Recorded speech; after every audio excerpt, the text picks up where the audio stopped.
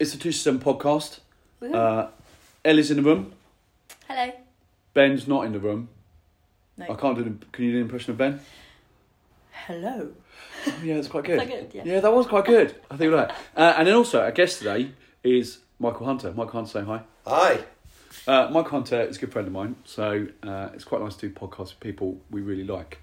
Not saying we like everyone we do a podcast. No, we do like everyone we do a podcast. Yeah, we definitely like everyone. Ooh, that was close.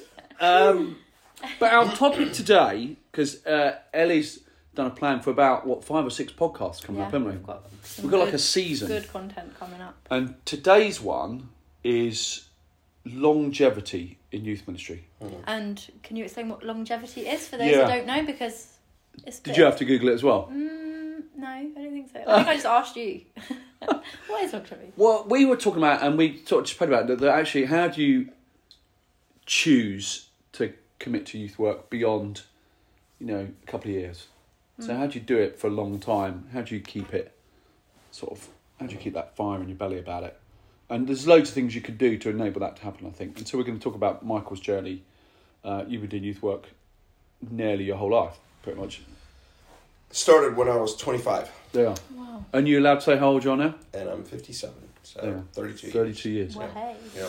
It's impressive. So that is why we got Michael in, because that is a longevity right there. But we thought we'd get to go Michael a little bit, because most people won't know Michael. We're going to crack out a couple of quality questions. Yeah. But also, we might do a Star Wars, because you're a bit of a Star Wars geek. If there was a Star Wars character sitting next to you on the sofa now, Yeah. who would you pick? Oh man, that's a great question. I think I'd want to hang out with Luke Skywalker. Okay. Yeah. That's Yeah, good no, one. he is pretty cool. I don't know much about Star Wars, Yeah. but he just has that cool vibe. Yeah, you know? yeah. Well, I saw the original Star Wars New Hope as a 12-year-old in the cinema. Mark Hamill, Harrison Ford, Carrie Fisher, and I saw it like 10 times Wow. in the cinema because I loved it so much. The soundtrack to Star Wars was the first album I ever bought. Wow. I could have conducted it. I could have been John Williams, no problem. Wow. And then my brother and I used to go to sleep at night listening to the story of Star Wars, which was the movie, put the sound of the movie, all the voices, on an album. Wow. Wow. So we would go to sleep at night listening to the story of Star Wars. So I memorized every word in the movie. I'd love to know what that did to you, like subconsciously, like what all Yeah. the. What's made him love Star Wars even more? Like even Yeah. now, at Yeah. 57. Did you say 56 or 57? 57. 57. I'm making you younger, man. Yeah. You still, because we were talking about Obi-Wan comes out next week, and you're like pretty psyched Can't for wait. that. Cannot wait. So yeah, we know Mike's a bit of a Star Wars fan. I did look at lightsabers on Amazon last week. They're quite expensive to get proper lightsabers. Well, you can get proper ones, Yeah, they say ones that can't be broken with human strength. but like what actually comes out of them. No, it's just a. Okay. No one's invented an actual That's- lightsaber that's- yet. that's- That that's would be not quite cool. okay. They do, though. I mean, There's some everything proper- changes. The world changes. I'm pretty what, sure if you you can get- get hold of one. You definitely can probably get hold of something like that, like somewhere. Yeah, I'm called not Sword. sure. Yeah, I mean, that'd be quite cool. So, Mike, that's good to get to know you about that. Star Wars character there, Luke, interesting. I still think I'm sucker for Ahsoka. Who's that one? Yeah. She's like she's a Jedi. She was trained under Anakin before he turned, Yeah. and she's sort of an alien with, I don't even know what species she is, but I don't know what she's called. But she's got cool, big sort of tentacles at her head. yeah. But she fights with 2 lightsabers, which makes her slightly cooler. Yeah. And she fights backhanded with one of them. Mm-hmm. So rather than So that much way like detail. that, she sort of brings it from behind her. And it's almost her finishing move. When you know she turns the lightsaber, you think, well, you're stuffed now. And, yeah, I love Ahsoka so much. Yeah. And bizarrely, I love her more in the animated. She was great in Mandalorian, but in Clone Wars, she's like... Yeah. Sorry, Ellie's just looking at me and Mike geeking out. Okay, yeah. No, but I was just thinking, as soon as you asked a question straight away, I was like, Chewbacca. Chewie! They Yeah, would 'cause just he's be great. so entertaining. Like, I would just sit there cracking up. Well, it would be fun to hang out with Chewie, but it would be hard to have a conversation Yeah. But, yeah. because I wouldn't understand anything he's saying. Can't speak What do you for think, me. Chewie? That would be enough for I me. think that's a yes. I think seems like a yes. There we go. Now, Mike, another question. If because you've got some pets at home, Yep. and you got some children, which sometimes the same thing, aren't they? If you had 100, if you had to have 100 of one animal to live with, they've all got to be the same species. What would you have? 100. You got to That's have a hard 100. question, isn't it? We did it in the office last week. Horses. Okay. I'd have a ranch. That is Oh, a the good horses. answer. What would you go for? Did you ask me this one? I did ask you last week. I can't remember what you said. I can't even remember what I said. Did you say I think I dogs or struggled. cats? I don't even know what I think I said cats because I did have like 14 cats at one point and I looked after them all and I really loved it. I had like a kitten ranch. It wasn't a horse ranch, but it was like that. But I'm like thinking of how I can benefit from the animal. So maybe like chickens, so then I would always have an endless supply of eggs. Wow. See, now I'm just thinking 40 years' time of you being like crazy cat lady, Crazy chicken lady. but crazy chicken lady. I said salmon because then I can just get a big pond in the back garden and eat them over like a period of about 6 months. Because I do love fish. I Can't eat thought, my pets. yeah, but that's why I couldn't have a pet that had that sort of character. Fishes Like a have dog. character. Right. Because that's like a child, isn't it? Yeah, like yeah, yeah. Whereas actually, if you had something like a chicken You'd like Yeah, it. you can or a eat those. fish, Yeah. you could eat those quite Oh. happily. Or even a pig. I know people name their Yeah. pigs, but Yeah. Yeah. Claire would have You 100 could, pigs. but again, I would not consider that a pet. a pig. No chicken, Oh, no, or not pet, no. salmon, any of those. That's just basically food you're going to eat Yeah. that you're I just wouldn't be able to kill it. eating for a while. I'd be able to eat it, just not kill it myself, I don't think. No, you'd have to get someone else involved in Yeah. that. Now, our topic today, Mike, is longevity in youth work. Yeah. Tell us a little bit in that sort of... So you said you've been in youth work for about 32 years. Yeah. What sort of fired that at the beginning that makes you, as a 57-year-old, from my perspective, Yeah. as passionate about youth work as anyone I serve with? So what did at the beginning that sort of started that spark? Yeah. So my plan at university was to direct youth choirs. I was a music major. And so my first job in a church was actually to direct the youth choirs of the youth department. Right. So I was hired as half my job to direct a senior high choir, junior high choir, and an ensemble. And then the other half of my job, I was the junior high minister. And that was about 250 kids. Was in the junior high department of our youth group. It was a big youth Wow. group. And then I had about 100 kids that were in choir over the three groups. And what I learned doing that is that I love music, and I really loved hanging out with kids, but I really realized through that period of time how much I just enjoyed the relationship part more than the musical part. So the musical part kind of took my energy, figuring out which songs we're going to do and all that bit. And the relational part brought me energy, just hanging out and being around kids. So I had a boss who his strength was he gave me maximum freedom to figure it out, Which is nice. try things, Yeah. take risks. His weakness was he was not around to watch any of that. Right. Wow. So I was given what a lot of people would love, which was maximum freedom. Go try stuff. If it doesn't work, that's fine. Try something else. But I wasn't given. He was just busy. He didn't have time to be, To guide you. just to be watching and I think you should do this or don't do this.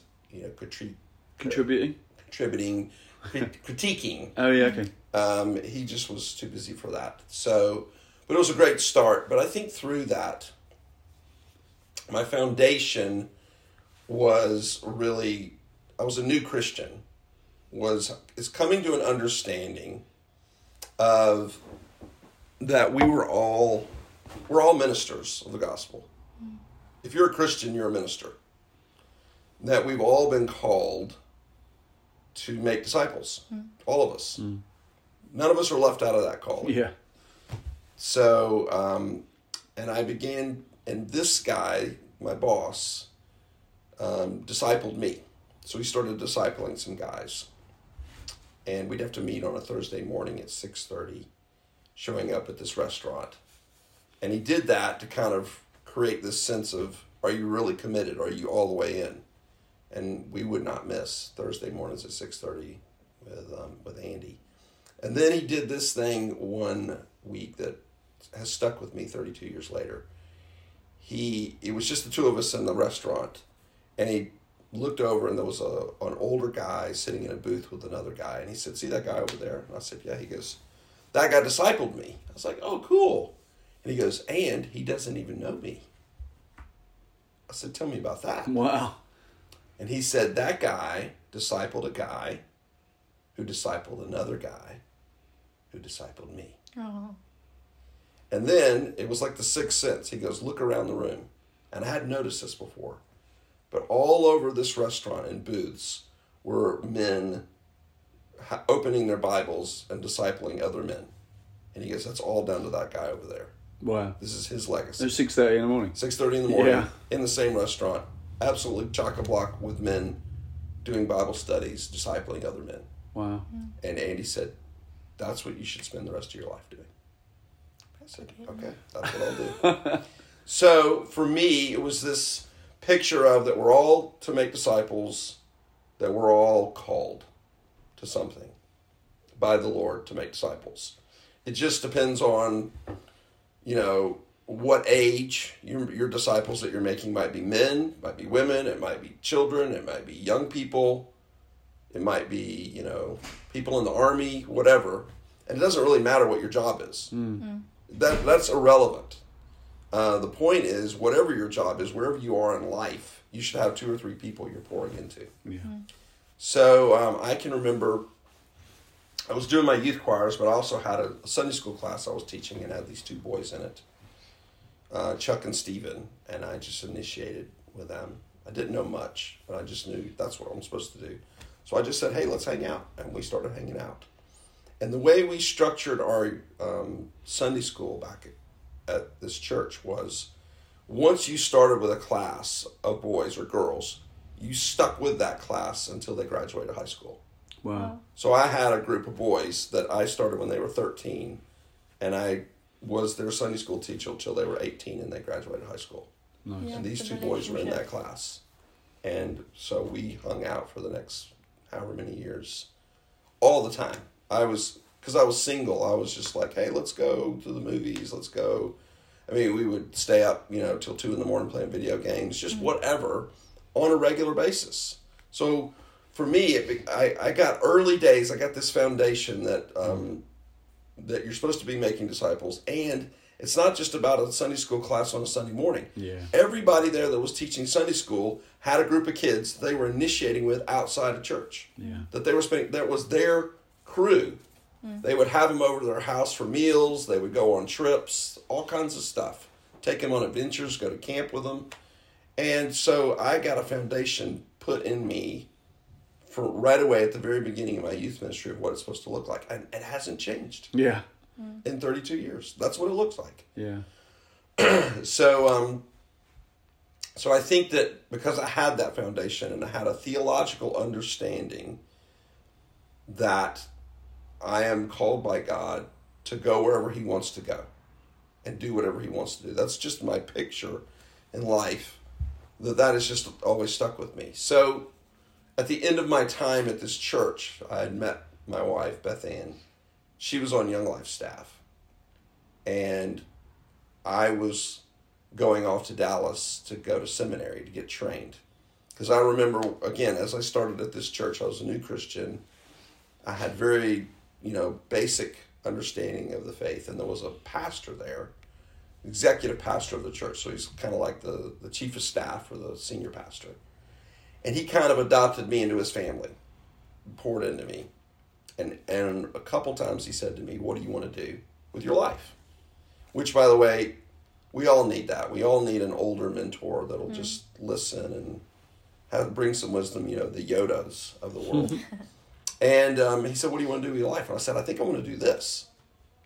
I said, I really think I would like to do this for the rest of my life. He said, "Perfect. You need to go get trained."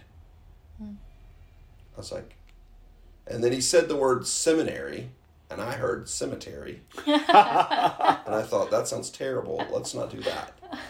And so I was very resistant to going off. But then I started taking classes at New Orleans Baptist Theological Seminary that were like a weekly thing. I would go to a class and I would sit with some people. But that was going to take forever. That was like one class at a time. Goodness gracious, how long am I going to have to do that for? And then my two best friends, who were also in that discipleship group that I was in, said, hey, we're going to go to Dallas Theological Seminary in Dallas. I was like, well, then I'm coming too. Wow. You're not going without me. So the three of us moved to Dallas. I moved there and got married. And we all went to Dallas together. And it was you ready for this? It was a 4-year master's program. 4 years. And I was 30 years old. Yeah, that's quite a commitment. It was a massive commitment. I thought, this sounds like my whole life. This is forever. This is crazy. I had to take Greek and Hebrew, learn how to translate the Bible from the original languages. Yeah, woo. It was a lot. But that decision set me up for life. Because, as they said when you went to seminary, we're not going to give you a fish. We're not going to give you all the information. We're going to teach you how to fish. We're going to teach you how to teach yourself to continually be a learner the rest of your life.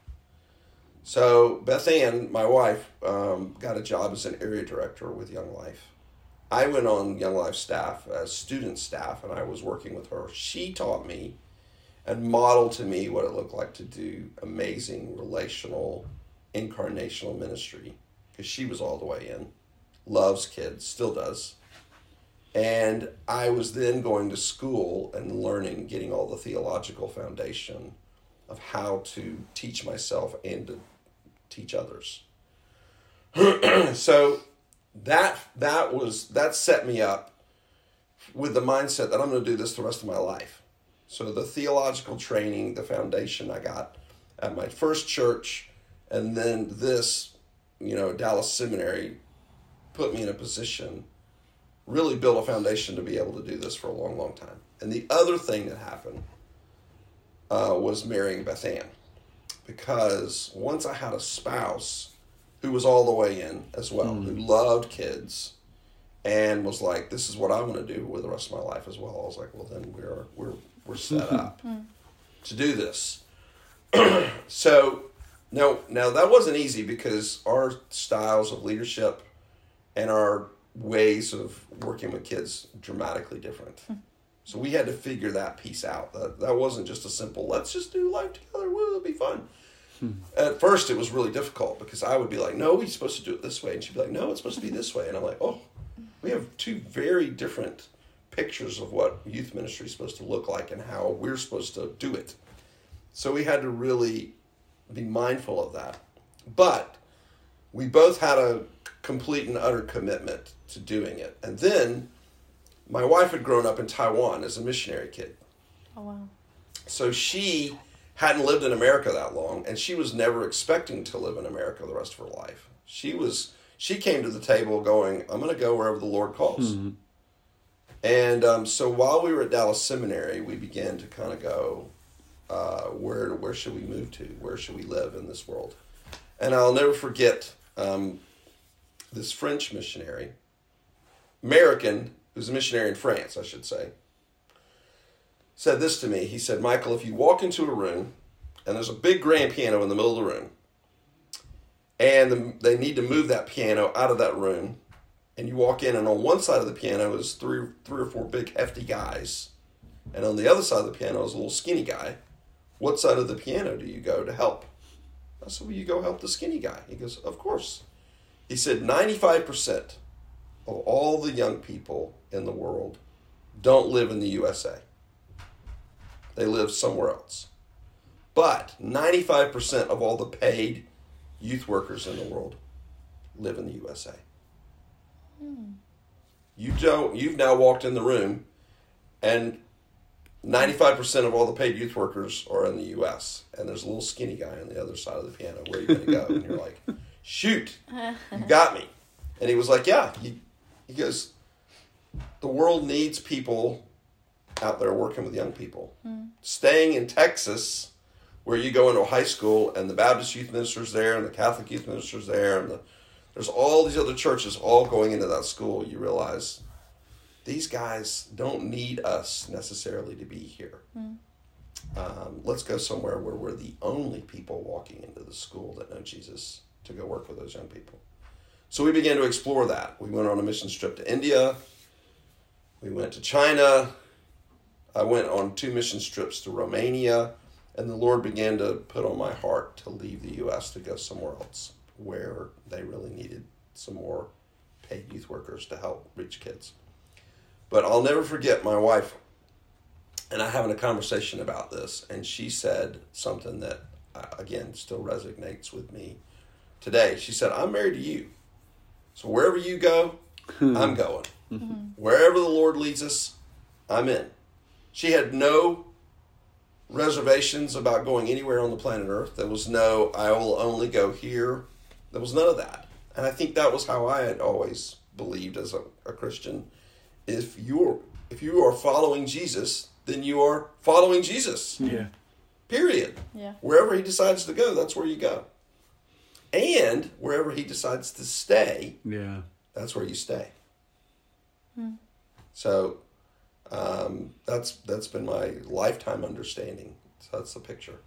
And I've always believed that this is a calling, that I've been called to young people, period. That's my calling on my life. And so I think that's kind of the mixture of why I'm still doing this, is because my calling hasn't changed. And I'm still following Jesus, and I'm just trying to go wherever he tells me to go. Can I go back to the picture of the 6:30 a.m. Yeah. restaurant? Yeah. Because I think that really stuck me. Because I think one of the big struggles we sometimes have, and I think I probably have this as well, is of feeling like what we're doing works. So that fruit element, isn't it? Even though a lot of our ministry sometimes we're planting and we're preparing ground and we don't harvest maybe as much as we should, but we don't sometimes see that fruit because God's doing the work over decades, isn't he? And that guy was a great illustration of saying, actually, he wasn't the guy that discipled me, but and I think sometimes we give up because we don't see fruit in the, well, I've been doing youth work for a year now. Why hasn't the whole town been saved? You know, it's that whole thing. But fruit is a really important element, isn't it? It is. So how do we sort of, you know, rather than going after it and saying, oh, please validate me that you need me to be here. How do you get that balance of actually, fruit is really helpful for seeing that we're where we should be, doing what we should be. Because sometimes no fruit might mean we're not in the right place. Yeah. So actually, I'm just curious about that. That was really helpful to know that what that guy does works. Yeah. And so actually, how do we find that fruit and realise that? Well, for me, I started hanging out with these 2 boys, Chuck and Steven, and I just poured into them. And again, I knew loads of other young people. I had, all these kids who came along and did choir with me. I took kids on mission trips to inner city Philadelphia, to Romania. I knew loads of young people, but these 2 guys were my guys. And that was, for me, my fruit. And to see them go on with Jesus. And Chuck has been a minister at 2 different universities and still has a powerful ministry. I mean, the legacy goes on and on with him. And then when I went to Dallas, I had 4 guys that I met every week with that I poured into. And they went on to make disciples. And then when I got to England, I had a bunch of guys that used to come over to my house every week that I poured into. And there's still some of those that I keep in touch with. They're still out there making disciples and hanging out with kids. So I think for me, I look back over all the camps we've done, and I've done loads and loads of different things in youth ministry, but what the fruit that I'm reminded of is these guys that I really poured into. And I just tell people, if you get into youth ministry, you should have some guys or some girls that you pour your life into. And it doesn't need to be 20 or 30. Just start with 2 or 3. Or maybe even just 1. And really give your life away to them. And regardless of what happens in their future, whether they stay with the Lord or not, I think you'll find that success is that you poured your life. You gave your life to somebody. You gave your life away. So I promise you this: if your youth ministry is about big events, setting up chairs, if it's about stuff and it's about a lot of different people, it just doesn't last. It's got to be, there's got to be a depth there with a few people that you've really seen grow in their faith, that you've given your life away to. And I remember I wanted the kids to all think I was cool, so I can remember early days I was driving a 10-passenger van. And there was a bunch of us driving these vans down the road, and the kids in the van were like, go faster, go faster. And I wanted them to like me, so I went faster. And I passed some of the other vans. And I'll never forget, I pulled into the church parking lot, and this mother came straight over and got directly in my face because her daughter was in the van with me, and I had passed her on the highway. Oh, no. Speeding, flying down the road. And she was just like, I've entrusted my daughter to you, and you just did that. She said, you should not do that anymore. I was like, yes, ma'am, I'm so sorry. And it was a moment for me to realize that it wasn't about me being their buddy. And making sure they all liked me. Because that, again, is fleeting. It was about me helping them come to know and follow Jesus. Yeah. And sometimes that's hard. Sometimes that's challenging. Yeah. Sometimes you have to be the person that challenges them and says, what you're doing right now is not okay. And they don't like you for a while. And you got to be okay with that. So if your youth ministry is built on that everybody thinks you're awesome, then it will not last. Yeah. It's fleeting. Yeah. But if your youth ministry is built on introducing them to Jesus, then it's not down to how cool you are or not cool you are. And it's not down to if they like you or not. It's more down to have they gotten to know Jesus. And that requires bumps in the road. That requires ups and downs. That requires sometimes hard conversations. That if your ministry is built on everybody liking you will not want to do, and you'll resist doing and run away from. And then when things get hard and you don't feel like people like you like they used to, you'll leave. Yeah, you give go. up. Yeah. And it won't last. And unfortunately, youth ministers, the average, 18 months to last in a job, 2 years. Do you think that's because it's looked upon almost like the jobs in the secular world? There's not much progression. It kind of is it stays the same, doesn't it? And people are like, okay, well, what's next? I think it's because they are not doing it because they're called to do it. I think they're trying it out to see if it's something they'd like to do.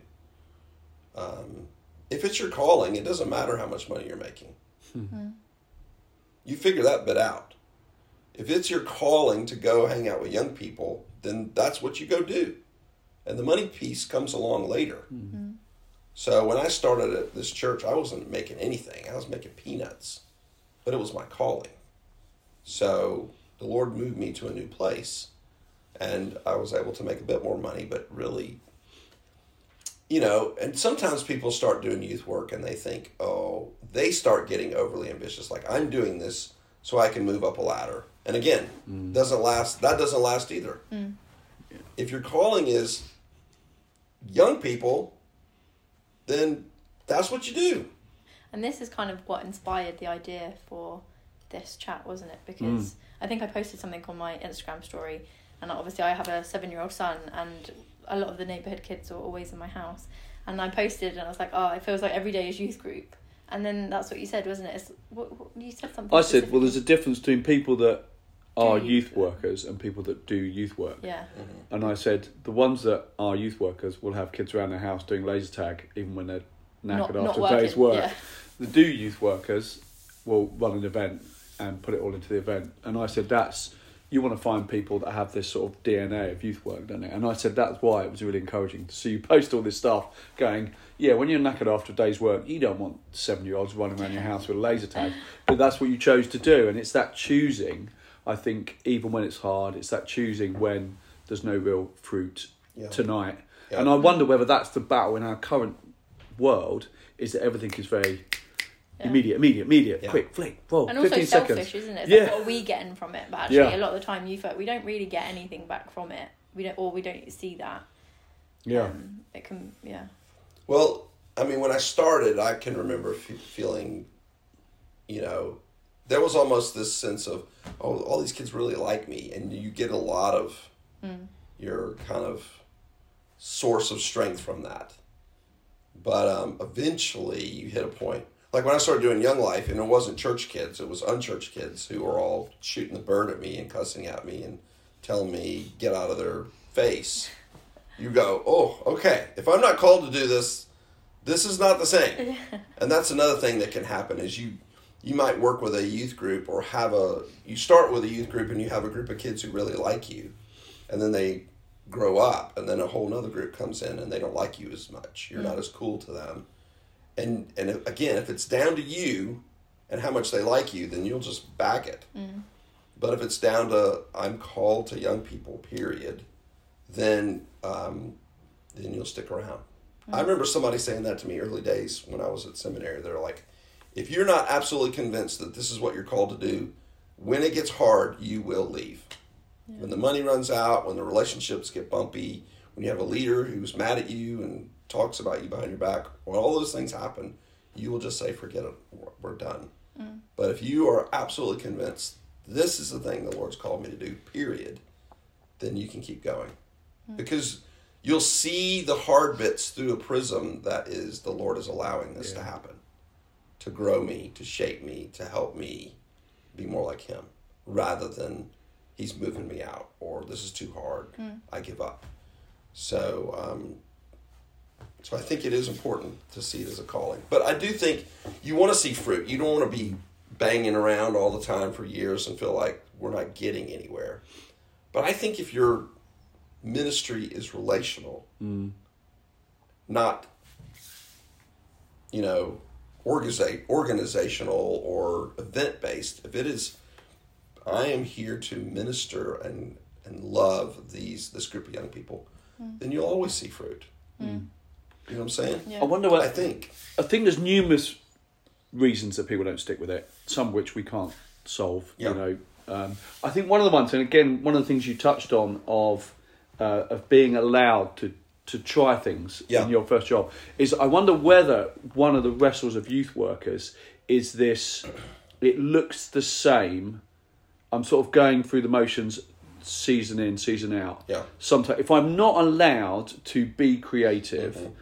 and try things and do things a little bit different, go different places, then I'm actually going to get a little bit, it's going to get a little bit grey, a little bit beige, and then I am going to lose a bit of energy. Yeah. And I remember when I moved from a youth work job to another youth work job, but in the same church, the job title change was really key for me because it said to me, I want to behave differently in this new role. I don't just want to carry on doing the same thing. And we've talked about 267, haven't we? The next season, we want to behave differently so that in a year's time, 267 still doesn't look the same as it is. Yeah. But that requires a certain pushing the envelope a little bit, a little risk, a little boldness. And to sort of not just spare your blushes, Mike. One of the things I loved about what you've done this year is even at 57, you've chosen to give a massive chunk of your time to join with STEP, the schools work team, and going to schools, because that is where young people are. So where we are in St Albans and Harpenden, the schools work team have access to 17,000 teenagers.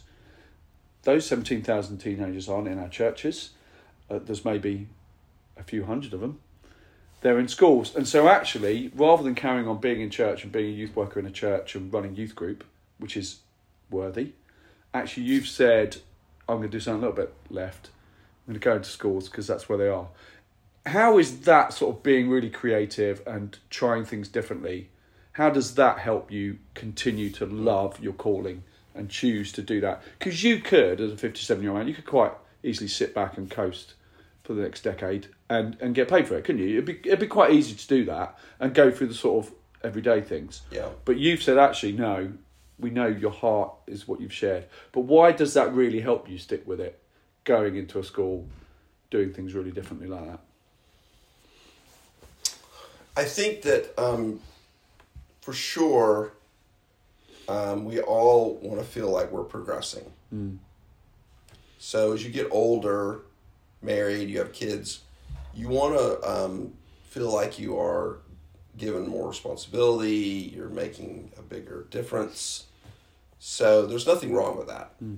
I also know that if you, like, I ran Young Life clubs for many years, and you get to a point where you're like, okay, I'd like to do something a little different than this. This is, this is great, but I want to give this over. I think that one of the things that was instilled in me early that I think has meant a lot was to have this picture that I'm always working myself out of a job.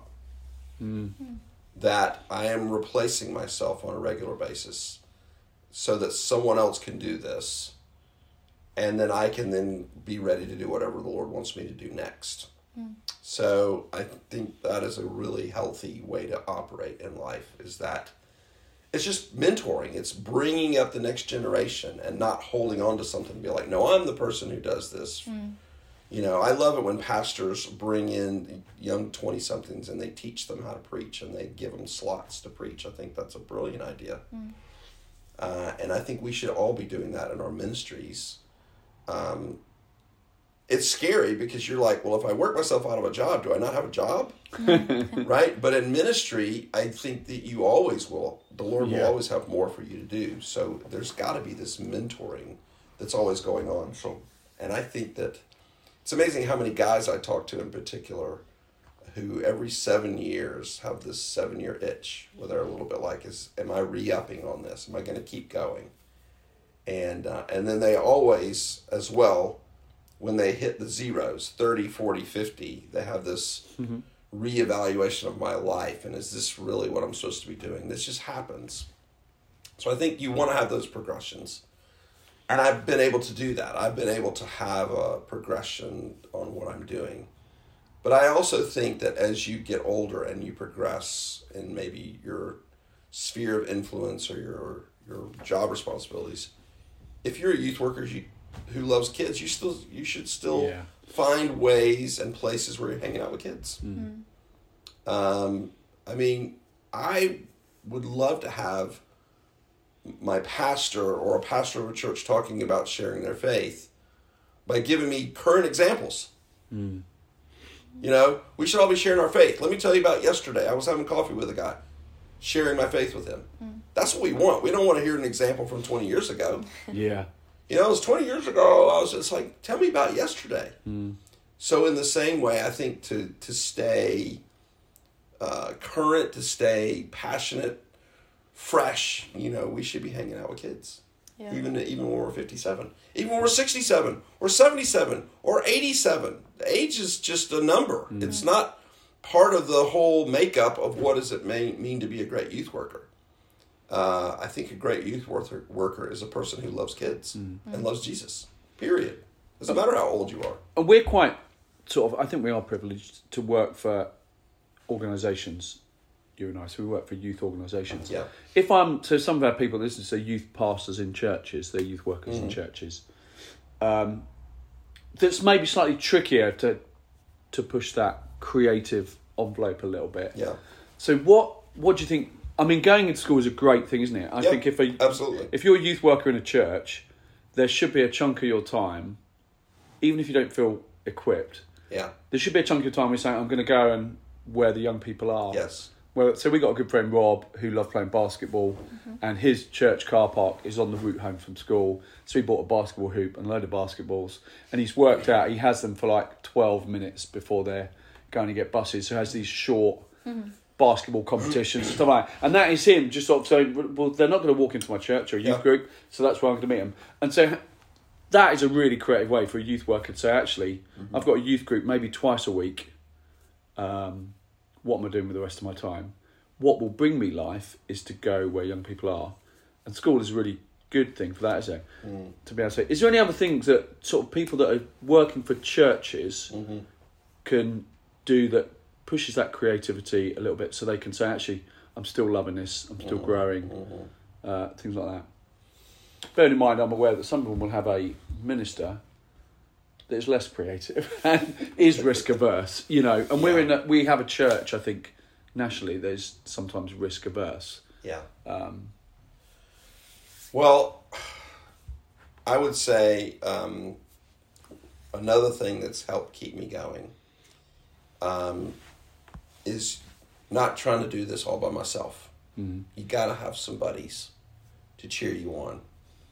So I think that, you know, for the past 10 years, you know, Mike has been somebody, you have been someone who's cheered me on. And I think that's vital. Iron sharpens iron. Proverbs 27:17 says, as iron sharpens iron, so one man or woman sharpens another.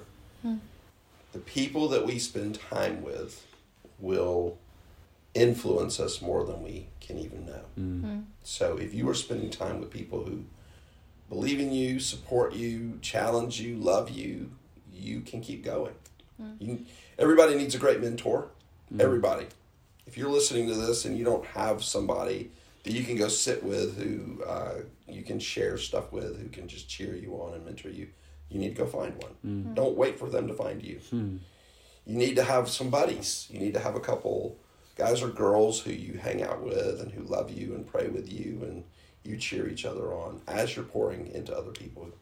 If we just pour out, then we dry up. We've got to be poured into as well through time with Jesus and time with great friends. So if you want to stay creative, hang out with creative people. Yeah, different voices, different ideas. Voices. Yeah. Be in groups with other people. Again, if you want to have new ideas, then go to the National Youth Ministry Weekend. Yeah. Go to places where there are new ideas. Yeah. Don't sit around feeling sorry for yourself. Yeah. Be proactive and be like, okay, who are some other people who are doing youth ministry I can hang out with? And then go hang out with them. Who's some people who are doing a great job of reaching kids? I'm going to go spend time with them and see what they're doing. Yeah. You know, and you can do that online. You can do that via Zoom. You can watch YouTube videos. But, you know, it's easy to sit around and feel sorry for yourself. Yeah. Boo-hoo, boo-hoo. No kids coming to my youth group. Yeah, exactly. No one loves me. You know, I tell kids all the time, do you want a great friend? Everybody wants a great friend. I said, do you know how to get a great friend? It's not hard. Be a great friend. Yeah. That's how you do it. Yeah. Go be a great friend, and you'll have a great friend. So instead of sitting around waiting for somebody to choose you as a friend, you go choose them. Yeah. You're now my best friend. I don't know if you knew that, but you are. And so we're going to be great friends. I actually did that when I was at university. After my dad died, I didn't have anybody that I knew really well. And I determined in my heart, I'm going to have great guy friends. And so this guy shows up named Kerry at university, and we become friends. And in my heart, I didn't tell him this, but in my heart, I was like, this is my best friend. And I'm going to be best friends with him, and he's going to be best friends with me. And imagine you like Seven with a little action man, yeah. that sort of thing, isn't it? That's all. And the cool thing is, he's coming in August, and we're going to go hang out in Norway for a week together. 30-something years later, because he's still one of my best friends in the world. Because I determined that's what's going to happen. And that's what happened with Mike 10 years ago. We met each other, and it was like, dude, we're going to be best friends. This is happening right now. So there we go. So you can actually do that. You can actually find some people and go Make a decision. Make a decision. You're going to be a great friend. I'm going to be a great friend to you, and we're just going to hang out together. So we need that. We need to be challenged creatively. And if you are in a church and you have a pastor of your church who's an absolute pain in the butt, I don't think there's any of them out there, are there? here's what you need to do. Yeah. Right? You need to hang out with your pastor. When you feel like leaning away, lean in. Yeah. Build a relationship. Yeah. Make sure they know how much you love them, support them, pray for them, and are cheering them on. Don't run away. Because if they are in a bad place, the last thing they need is to feel more discouragement or more people running away from them. They need somebody that will come alongside and be like, are you okay? How can I pray for you? And I know that may be intimidating if you're 23 and they're 53 or 63. But I promise you, as a 57-year-old, if I had a 23-year-old working for me who came to me and said, how can I pray for you? How can I encourage you right now? That would mean the world to me. Yeah. It absolutely would. If somebody is struggling, if they're, they got a temper or whatever else it is, just know there's something going on in their life that they feel threatened by, and they don't know how to handle it. Yeah. And they just need somebody to help them. And it may not be you, but at least you can be there to let them know, I'm praying for you and I support you. And it will dramatically change your relationship with that person. So I promise you, pastors want to reach more people, and they want to feel successful. So if you can come up with some successful ideas, and even though they're a little risky, they're going to want to do them. Yeah. You can help them overcome that. Yeah. You really can. But they're busy, they're tired, they're thinking of quitting. There's a lot going on in the back of their minds, and they just need some support and some help and some cheering on as well. Just remember that. Yeah. Mate, this has been amazing. I feel like I want to listen to the podcast again once we get out. Just as we sort of finish, I think one of the things, and we've just started this together as a group of friends, haven't we, is that whole thing about finding other people. So we've just begun this thing we're calling the St Albans Youth Work Collective, aren't we? And it was really interesting when we put up the picture, loads of people saying, oh, I want a collective, I want to join a collective, I want to come and join your collective, like all over the country. It was brilliant, because there's just something about that, seeing other people's story, hearing their heart and passion, it almost sort of fires you up again, doesn't it? And then you still, and there's no such thing as a new idea, isn't it? There's just one you borrow and you slightly tweak it for your own. So I think I'd say to everyone, it is echoing what Mike said, is find those people, spend time with people that are slightly different from you, that have a different story, that have a different thing that they love, and then figure out how you can grow each other, because that will keep you with new ideas, new energy, new passions, but you're doing it together. There's this unity and this tribe mentality that we're calling. So find those people. If you haven't got them, come to St Albans and you can hang out with us. Yeah. We're here. Michael, thank you. It's been a joy. It's been great. I've loved it. Ellie and I have just sat here just like taking sponges. I didn't go to church on Sunday, so that's my message. I was away. I was visiting family. To finish with the Star Wars, right, I feel like we've sat with Yoda. That's what I feel like. Yes. Do or do not. There is no try. He sat next to Michael. He was whispering everything in his ear. Yes, yeah. Brilliant. Thank you, guys. Have a good week. Look out for the next podcast soon. Bye.